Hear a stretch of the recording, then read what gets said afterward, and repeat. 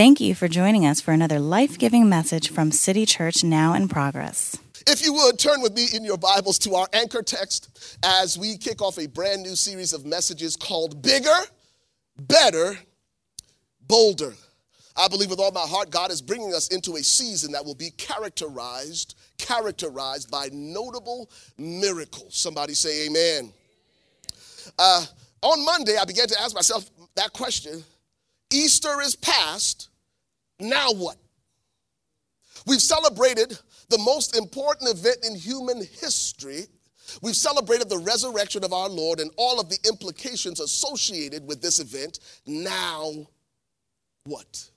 Because if we consider everything that happened on the cross and subsequently with the resurrection of Jesus, you and I will realize that we have all power to get the job done.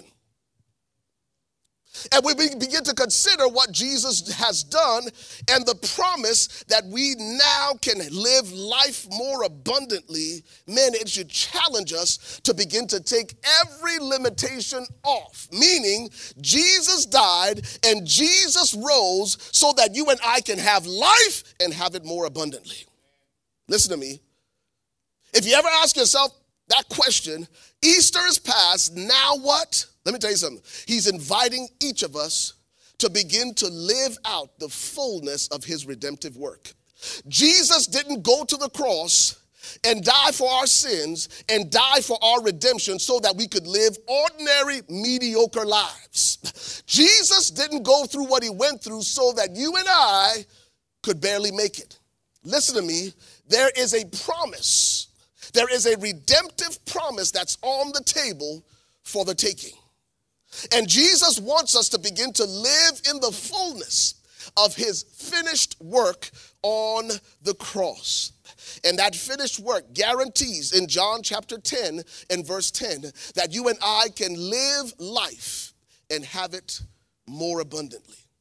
That's what he said in John chapter 10 and verse 10. He said, I came that you might have life and have it more abundantly. Let me tell you where the tension begins to rise. When the promise of God doesn't match my present reality. He said, I know what the Bible said, but that ain't what I'm living. And then there's this chasm, there is this divide, and there's also this tension that exists between what God promised and what I'm actually living out. And over the next several weeks, we will discover from God's word how to begin to appropriate, how to begin to live out every single thing that God promised us and choosing not to settle for anything less than his very best. Listen to me. Jesus didn't go to the cross, once again, so that you would have an ordinary, just enough life. And when I say that, I'm not saying that primarily in terms of what is material and what is financial. I'm talking about having just peace, y'all. Jesus went to the cross so that you would live a life free of anxiety and worry and stress. His body was broken and his blood was shed so that you and I would live above the fray. Most of us have settled for what is abnormal, and we've called it normal. And Jesus looks at us and says, man, I died so that you could experience so much more. So much more. Jesus rose. Now what? Now what? It's time for us to walk out the fullness of his redemption, and that includes an abundant life. Somebody say abundant life. Abundant life. That means living life to the full, the Amplified says, until it overflows. How many of you would like to live your life on that level? Living your life to the fullest until it overflows. So we're going to look at an obscure text to give context to the conversation this morning. Stick with me. I'm going to go fast and furious. We're going to read from the Message paraphrase, Isaiah chapter 54. I'm going to read verses 1 through 6, and I'm going to probably skip around a little bit. Everybody say hi, Tammy. Tammy is serving for the first time with our media team. She's doing a phenomenal job. And Tammy, I know you're flying solo, but it's going to be all right, girl. It's going to be all right. I'm just saying that just in case I take a couple rabbit trails so that you are forewarned. All right, here we go. Isaiah chapter 54, verses 1 through 6. The ancient text begins in verse 1 with these words. Sing, barren woman who has never had a baby. Fill the air with song, you who've never experienced childbirth. You're ending up with far more children than all those childbearing women. Why? Because God said so. Let me just stop there for a second. In order for you and I to experience the fullness of everything that God has created, provided for us, the first thing that has to change is the picture we have on the inside. Jesus, or God, through the prophet Isaiah, is speaking to the nation of Israel. They are coming out of a season of barrenness as a nation. The writer, the prophet, begins to use this word picture, this metaphor, to identify and describe where Israel is. And he says, your life up until this point has been akin to a barren woman. You have the capacity, but you ain't producing nothing. That is your reality.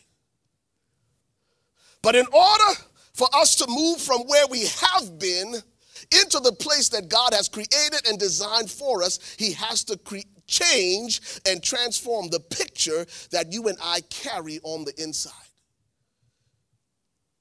Because for most of us, our reality becomes our truth.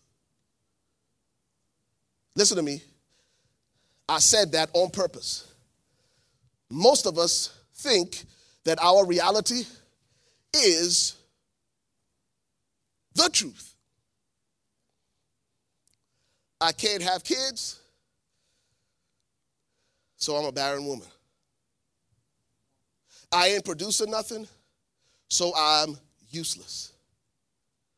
And at first glance, it seems like what God is saying is very insensitive. Your life ain't what you want it to be, but just start singing. You grappling with disappointment, but just get up and start singing. It seems like your life is on hold, but just start praising God. That seems insensitive until you realize that God is changing the picture on the inside and preparing you for a future beyond your present struggles and disappointment. What God has to begin to get you to see is something beyond what you can see right now. And he says, look, if you're in a season in your life, if you're in a place in your life that seems barren and desolate, start singing now. Because I've already made provision for the future that you desire and the future that you have imagined. And he says it's going to be so abundant. It's going to be so profound, so profuse, so abundant, and so prosperous. Notice what he says. Notice what he says. Notice what he says. I like what he says. He says you're going to end up with far more children than all those childbearing women. Let me tell you the second thing he has to deal with in order to get you into the right frame of mind to receive your miracle, to expand your capacity to believe. It was Oliver Wendell Holmes who said it this way: a mind once stretched by a new idea will never return to its original dimensions. And what God is trying to get those of us who are barren, who are wrestling with barrenness, is to allow our minds and our imagination to stretch beyond its current dimension. Somebody say capacity. God is trying to create in us a capacity beyond beyond our barrenness to receive the fullness of the promise. He's trying to get us to stretch. And that's why he says, start singing. Start singing, because every dry, dead, desolate, barren place in your life that has been characterized by famine and not enough is about to be populated and refreshed, and it's about to flourish. The first thing he has to do is to change the picture. When you think of your life, when you're all alone, I ain't talking about when you're in a crowd and we put on the fake mask. I'm talking about when you're all alone, those voices that taunt you at night. What are they saying about you? What is the image that you have of yourself when you're all alone? The first thing he has to change is our picture. And that's why Les Brown said it this way. He said, most of us live out of our memory instead of our imagination. Most of us live out of what we remember of our past. Yet, if we're going to live bigger, better, and bolder, what God begins to do now is he begins to create in us a new picture, an imagination for the future that he has prepared for us. Listen to me. Listen to me. Some of us have difficulty even beginning to imagine the future because our present and our past is so overwhelming. It's so overwhelming that even to begin to think of a life better than what I have experienced up until now I can't even wrap my mind around it. For me as a pastor, beginning to imagine a mega church with thousands of people coming from all over wrapped around the building, sometimes I choke on it. Because for 8 years, I know what our experience has been. Yet God says, Ray Harmon, begin to sing over the barren places of your life. I'm creating a new picture inside of you now, and God is creating a new picture inside of you as well. Inside of you. That is internal. It is internal. But the next thing he has to deal with, precious, is the things that are external. Notice what he says next. He says you're going to end up with far more children than all those childbearing women. He said the problem has also been that you have compared where you are to where everybody else is. It has become the source of your frustration. Listen to me. The Lord said, I'm going to do something so powerful and so accelerated that you will outpace and outrun all those who were ahead of you. And the Lord says, when you begin to see that for yourself, when you begin to grasp that for yourself, you will begin to sing even before the victory happens. You will begin to sing even before the promise manifests. So what seems to be insensitive is God saying, if you change the picture on the inside of you and you begin to see yourself and you begin to see your life the way I see it, you'll start to sing right now. Are y'all hearing what I'm saying? Start singing. Notice what he says next. He says, clear lots of ground for your tents. He says, make your tents large. That means spare nothing. Don't put any limits on what God can and will do next. Look, your capacity to receive is what's going to determine what God pours out next. So he says, expand your capacity. Make your tents large. He says, spread out. Notice the next thing he says, start thinking big. Think big. Somebody say, think big. Listen to me. I said this before, and we're kind of still in that season where we're thinking about, we crucify ourselves, City Church. We crucify ourselves between two thieves. These two thieves rob us. Those two thieves are regret over our past and fear of the future. And even as I'm saying this, I can even feel some of y'all pumping the brakes. Well, I don't want to get my hopes up. Because if I get my hopes up, maybe I'm going to be disappointed. Notice what the Lord said. He says, drive the tent pegs deep. You're going to need lots of elbow room. Now, notice what he says next. He said, don't be afraid. You won't be embarrassed. Listen to me. The instruction of the Lord is to start to sing and it's to start to dream, and it is to start to build. It is to enlarge your capacity to receive, because what I'm going to do next is going to blow your mind. You ain't going to be embarrassed. He said, don't hold back. You're not going to come up short. Listen to this. Listen to this. You will forget about all the humiliations of your youth, and the indignities of being a widow will fade from your memory. Listen to me. What God does next in your life, what God does next in my life is going to be redemptive. He's going to heal every wound of your past. I'm saying this by the Spirit of God. Every memory, every scar, every wound, every place that has been unproductive and unfruitful. And again, I want you to hear this. This is just a metaphor. It is not limited to the biological process of childbearing. It speaks to every place in your life that has been barren up until this point. He is speaking to everything in your life, in your past and your present, that has restricted and held you back. He says, begin to sing over it, barren man, barren woman. Because I'm preparing you for expansion. This is where I close. 1 Samuel chapter 3.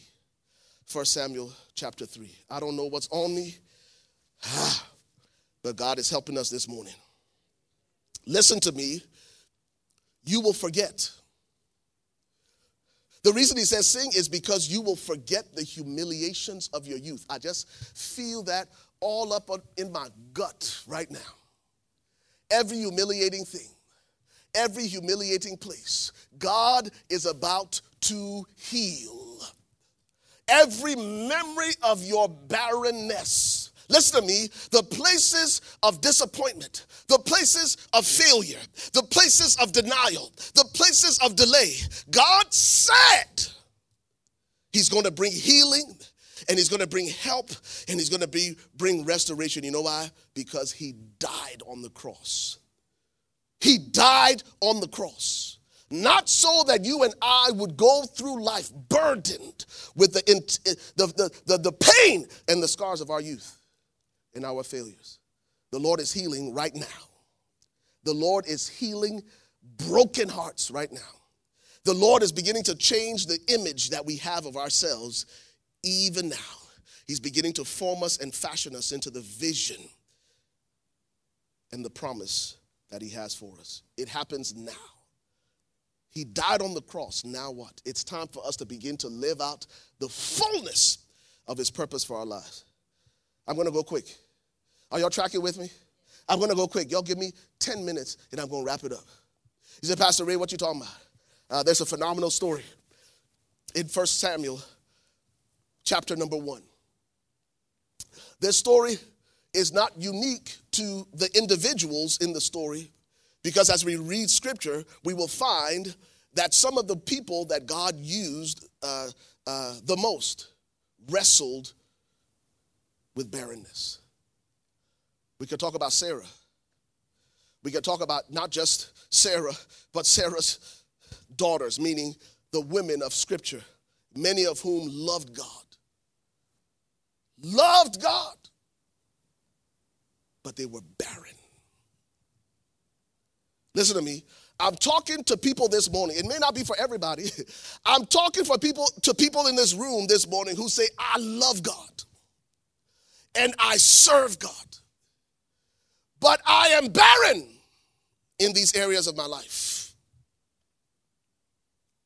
God, I'm telling you, God is doing a new work in you this morning.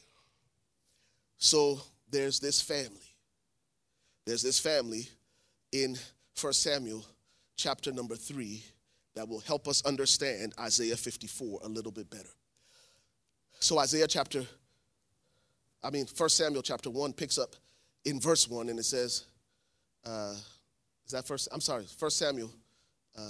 Well, let's start there. Let's start there in chapter 3. Because chapter 3 is going to help us understand what we read in chapter 1. Are y'all still with me? Are y'all tracking with me? Okay, chapter 3 is going to help us understand what God is doing in chapter 1.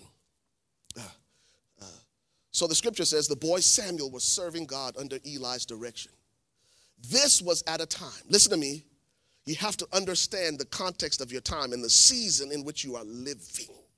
Let me tell you something. Most of us get frustrated with God because we have become so fixated on ourselves that we lose sight of the big picture, that we are part of something bigger that God is doing, that we are just one piece in God's divine puzzle. So the wrestling that is about to happen is going to happen in the life of a woman named Hannah, but she doesn't realize that she is an important and pivotal figure in God's big picture, because the scripture says at the time that Samuel was serving God under Eli's direction, listen, this was a time when there was no widespread revelation of God. And the revelation of God was rarely seen. You know what that means? That means God wasn't saying a whole lot. And the reason God wasn't saying a whole lot was because there were a whole bunch of people who were serving in the temple, who had on the robes, who weren't living for God, who had a form of godliness but denied the power thereof. There's a whole bunch of people who were going through the motions and God wasn't even with them. Remember what the scripture says about Samson, that he shook himself one last time and he didn't realize that the Spirit of God had departed from him? And here's an entire nation and God ain't saying nothing to him because he's got priests in the person of Eli and his sons, but he can't even trust them with what he desires to say next to the nation of Israel. Somebody say God needed a prophet. Are you all with me? Let's go to chapter 1. It'll help us understand chapter 1 a little bit better. Chapter 1 and verse 1. There was once a man who lived in that place, and he was descended from the old Zuph family in the Ephraim hills. His name was Elkanah, and he was connected with the Zuphs from Ephraim through his father Jehoram, his grandfather Eliu, and his great-grandfather Tohu. They give a little bit of the genealogy so we'll know the pedigree from which this man came. He had 2 wives. And all the men said, I don't know how he did it. No, y'all can really say that. I know you're sitting with your wife, but you can. There you go. Thank you, brother. Woo! Don't know how, but he did it.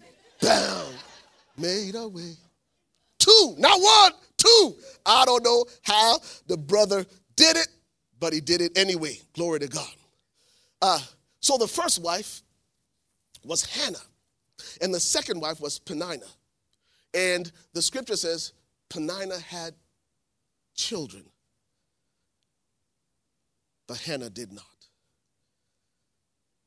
Come on, somebody. Hannah is the first wife, the first in priority, the first in choice. And she's living side by side with a constant reminder of her greatest disappointment. Whew. Let's keep going because I got to get y'all out of here.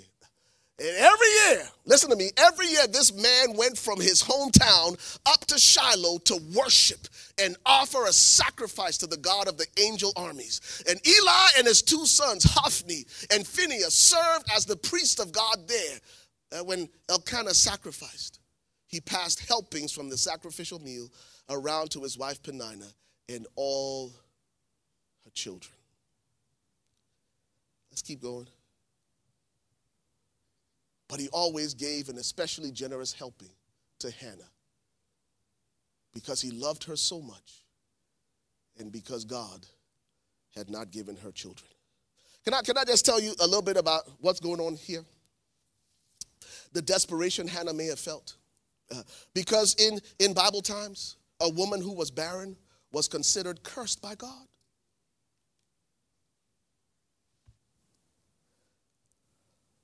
And notice, this is not happening to people who hate God.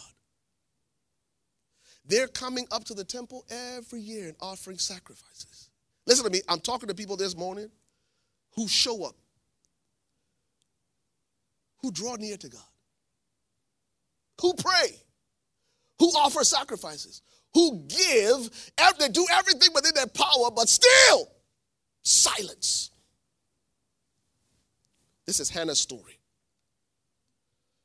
And yet the Lord says, if you're in that place where Hannah was, start singing. Listen to me. Have you ever been in a place in your life when there was nothing to laugh about? It used to be funny, but now it ain't funny no more.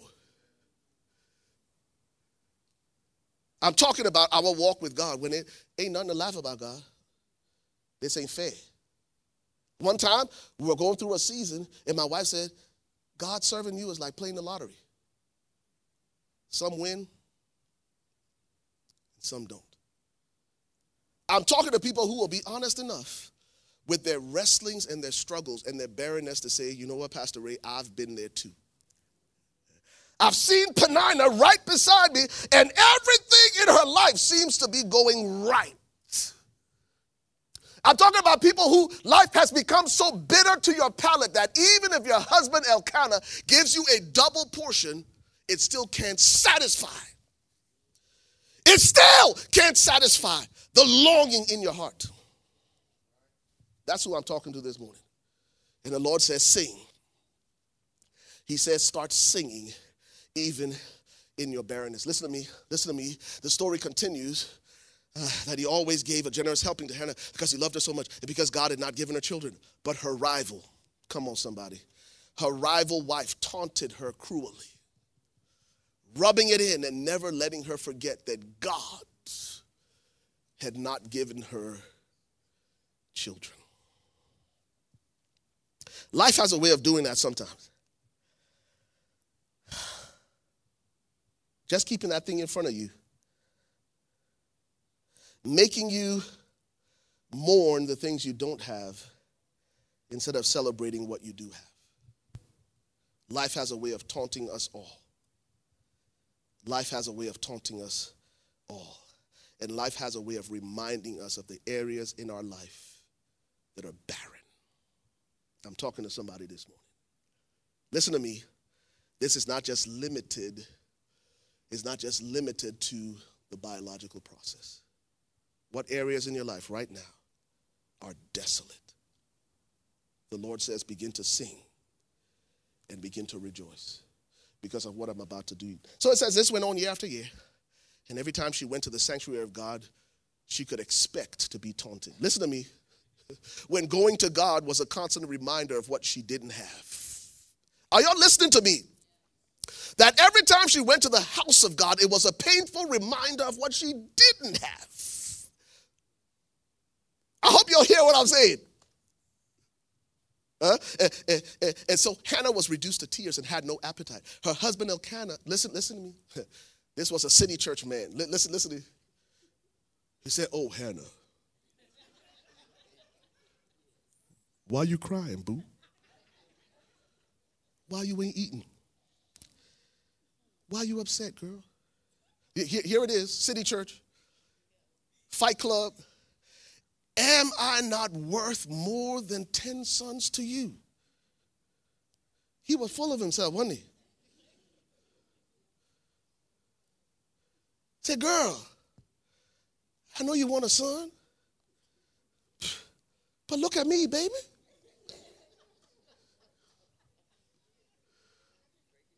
I'm worth more than 10.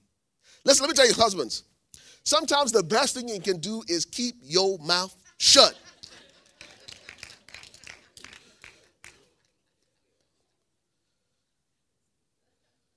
Are y'all with me? But it worked though. Because Hannah got up and ate something. Then she pulled herself together. She slipped away quietly and entered the sanctuary. The priest Eli was on duty at the entrance of God's temple.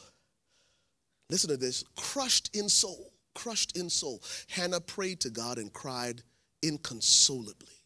Come on, somebody. I'm talking about the kind of provocation that will bring you to your knees. Yeah, some of us still standing. I'm talking about the provocation that will bring you to your knees and say, God, if you don't do this thing, if you don't fix this thing, it can't be done.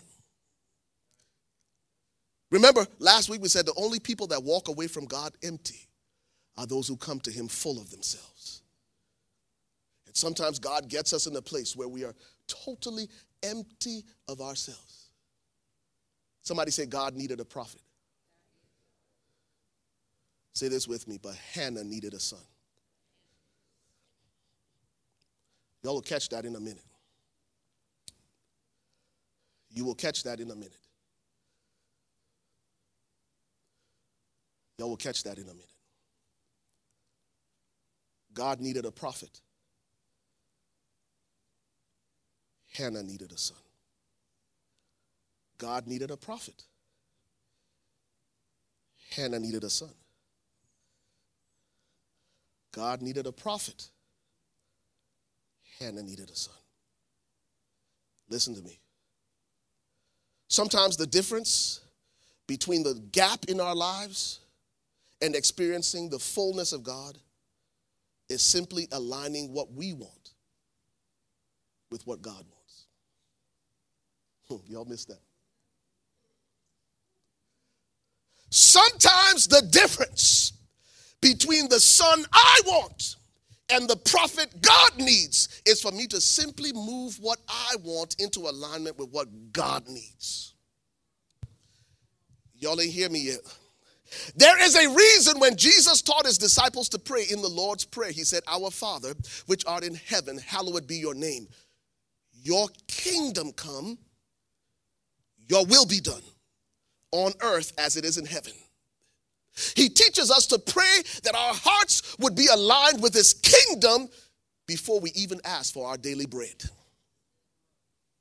Listen to me.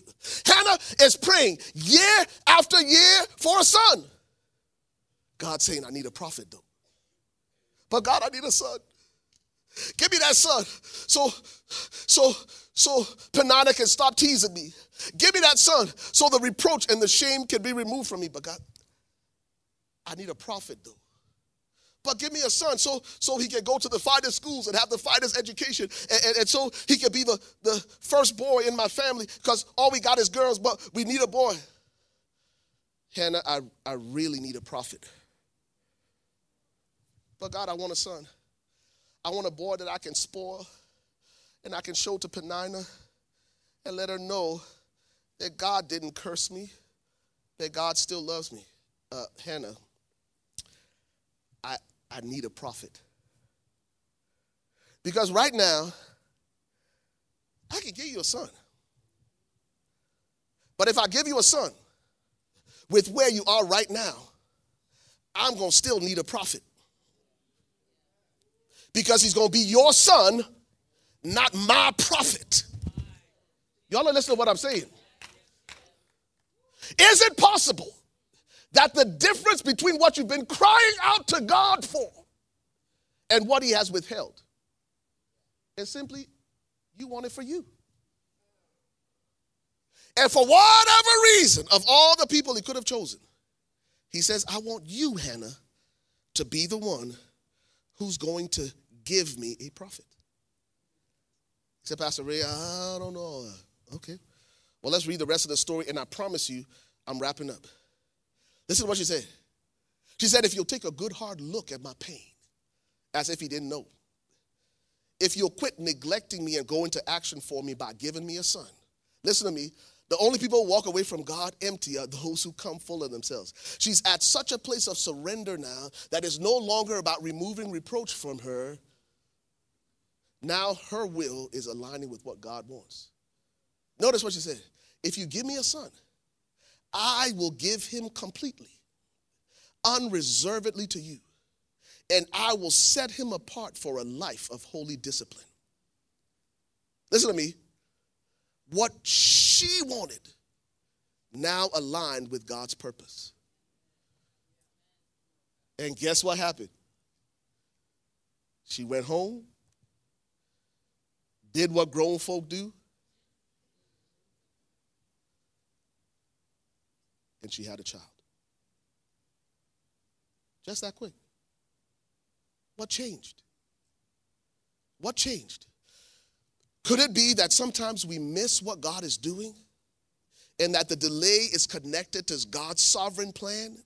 And God says, you are a part of my sovereign plan. And the moment you align with what I want to do through you, not just what you want, not just what you want, but if you surrender what you want and cause it to align with what I have planned, I will give you what you want.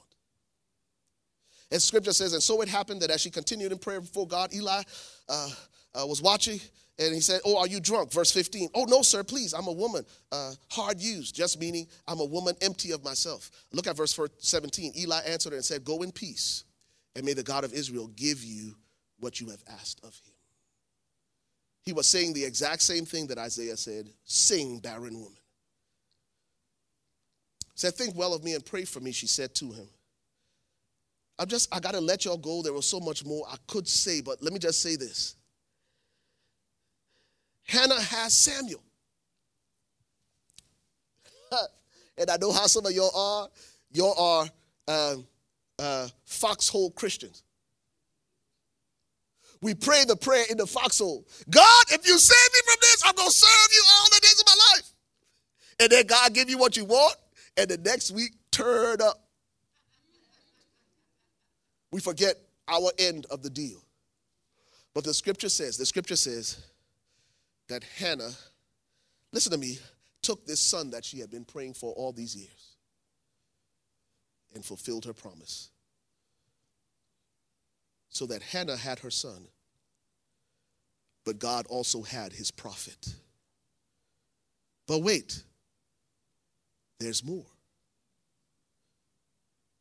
Because Hannah doesn't only have one son, and he can begin to play metacrationally.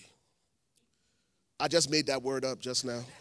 It just sounded very church-like, metacrationally. Yeah, metacrationally. And it just sounded good. It sounded better than softly, worshipfully. How many, baby, do you remember how many sons? 5 sons. I think it was 5. 2 girls and 3. 5 kids. Why am I saying all of this?